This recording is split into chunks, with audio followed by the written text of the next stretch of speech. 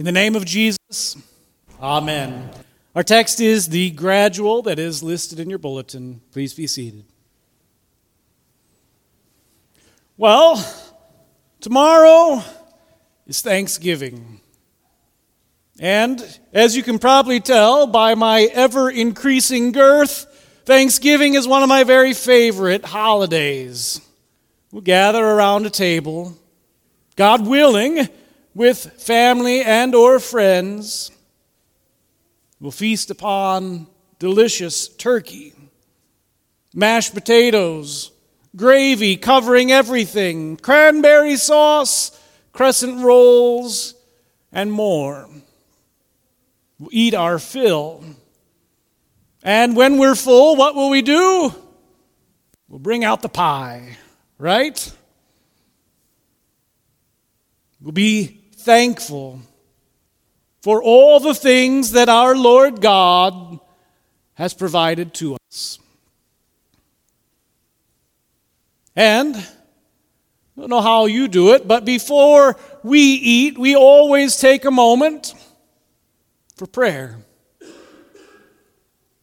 A moment to remember who it is that gives us all the turkey, the gravy, the table we sit at, the clothes we're wearing, the family and or friends who are there. A moment to give thanks to God. In the Small Catechism, Martin Luther encourages us to pray the words of Psalm 145, our gradual for this evening, in this way. The eyes of all look to you, O Lord, and you give them their food at the proper time. You open your hand and satisfy the desire of every living thing. Lord God, Heavenly Father, bless us in these thy gifts, which we receive from thy bountiful goodness. Through Jesus Christ our Lord. Amen.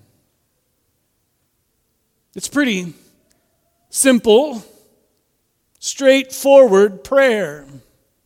One that's easy for kids to learn, to memorize. One taken word for word from Scripture. One that we should probably pray before every meal, not just Thanksgiving meals. It's a prayer that focuses our eyes on the true giver of good gifts, God, our Father. The Small Catechism says that too, doesn't it? That God the Father Almighty gives us everything that we need to support our bodies and lives. He gives us clothing, shoes, food, drink, house, home, wife, children, land, animals, and all that we have. He richly and daily provides us with all that we need to support this body and life. Or, simply put, as our gradual says, He satisfies the desires of every living thing. It's true. God gives and gives and gives and gives, and we just keep on receiving the gifts He gives.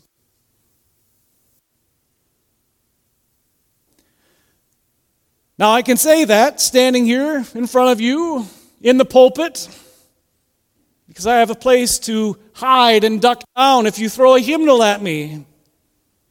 Because this year it doesn't feel like God's given us very much, does it? Right now, it feels like we have very little to be thankful for. You've heard it. Our nation has been ravaged by an illness. And by our leaders panicking about that illness. Our economy has gone down and up and down and up. We've seen people die in the streets and riots that have taken place as a result. Our jobs have been shut down temporarily, if not permanently, and so our income's a little tighter. Our bank account's a little smaller. Our stock portfolio a little tinier. And we've been cooped up at home with our families. And they're driving us nuts, aren't they? They're beginning to get on our nerves. And not just our families, perhaps people from work, or people from church, or the people we talk to on the phone, who think a little differently than we do about politics, COVID-19 response, our frustration with each other is exacerbated by the fact that we seldom actually see other people's faces. We can't tell what their reactions are because they're covered up. And with the distancing and the masks, we don't really feel like we interact with anybody more.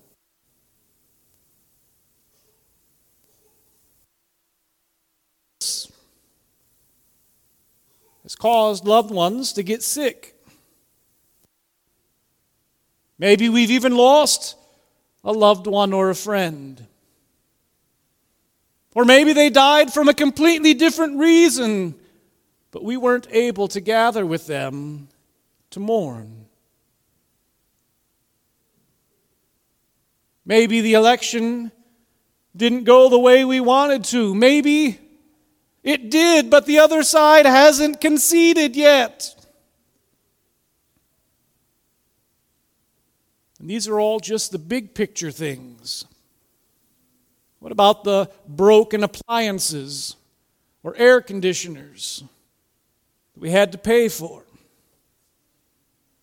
The new carpet that had to be installed even though there wasn't enough to pay for it.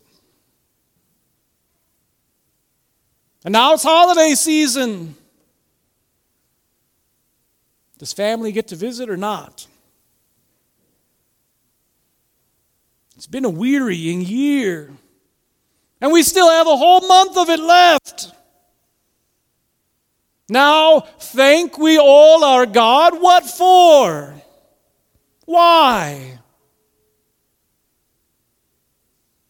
Has there been anything worth giving thanks for at all? When we think that way, it's really our sin at work within us. Our sinful nature wants to tell God, thanks for nothing. Just because our lives have been a little more stressful than lately. Our lives have been a little more overwhelming this year. We've had to struggle. We've had to suffer. And so we want to neglect the love that God really, truly shows for us. We want to lay blame at His feet rather than give thanks for His gifts. Dear Christian, let me be absolutely clear. It is sin to covet a different life than the one you have. It is sin to covet things that God has not given to you. It is sin not to trust that God will keep His promises, that He will provide all that you need to support your body and life, here and now and forevermore. It's sin to believe that God's hand has been closed to us, that His gifts have dried up, and that we're on our own. Jesus talks about it this way. He says, "Look at the birds of the air. They neither toil nor sow, but your heavenly Father still takes care of them." Dear Christian, do you believe that? Or is it a constant struggle? Do you believe the Lord will provide? Or do you despair? Yes, things are difficult, but God is still giving, still providing. And in the struggles we face, God is killing our idols so that all that is left is Him.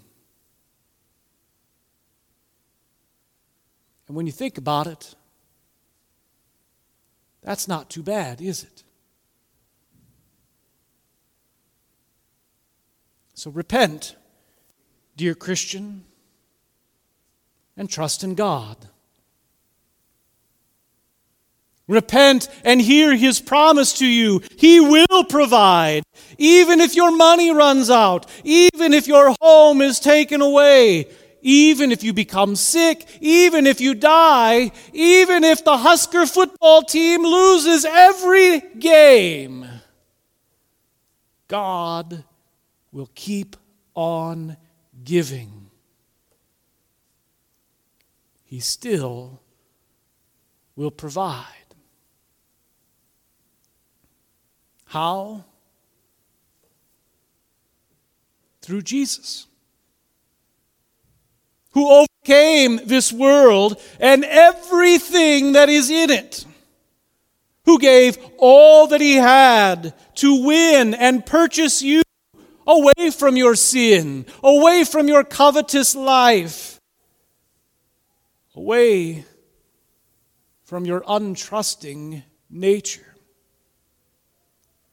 Jesus bought you with His blood and gave you lovingly to God. Jesus died on the cross for you and also rose from the dead and ascended into heaven to prepare a place for you, a heavenly dwelling with everything you will ever need for all eternity provided for you. In John's Gospel, he says, many mansions is what awaits you. A place of peace and joy, with no sinful desires, with God's gracious hand always there, not only to provide, but also to wipe away every tear from your eyes. And Christ has not only prepared this place for you, but He's promised to come back, so that where He is, you may be also. He's coming back to take you to His kingdom, to give you your body back perfectly, without sin and wrinkle and spot, forever, world without end. To give you even more than He already has. More than you can even imagine.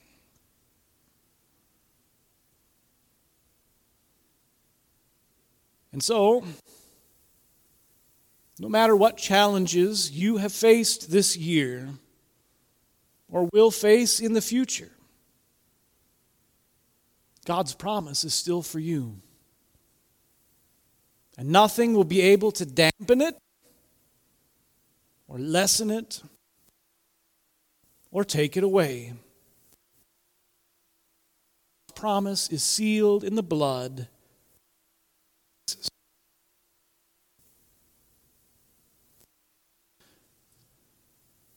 you give thanks in our Christian freedom. We do know that while we're here, God gives us our clothing, shoes, food, drink, house, home, wife, children, land, animals, and all that we have. We do know that God gives us our bodies and souls, our reason and our senses. And we do know that God has rescued us from this world, so that when all the other gifts here wear out and end, there's more gifts ahead. Give thanks to the Lord, dear Christian. Call on His name. He has opened His hand to bestow vast love upon each and every one of you.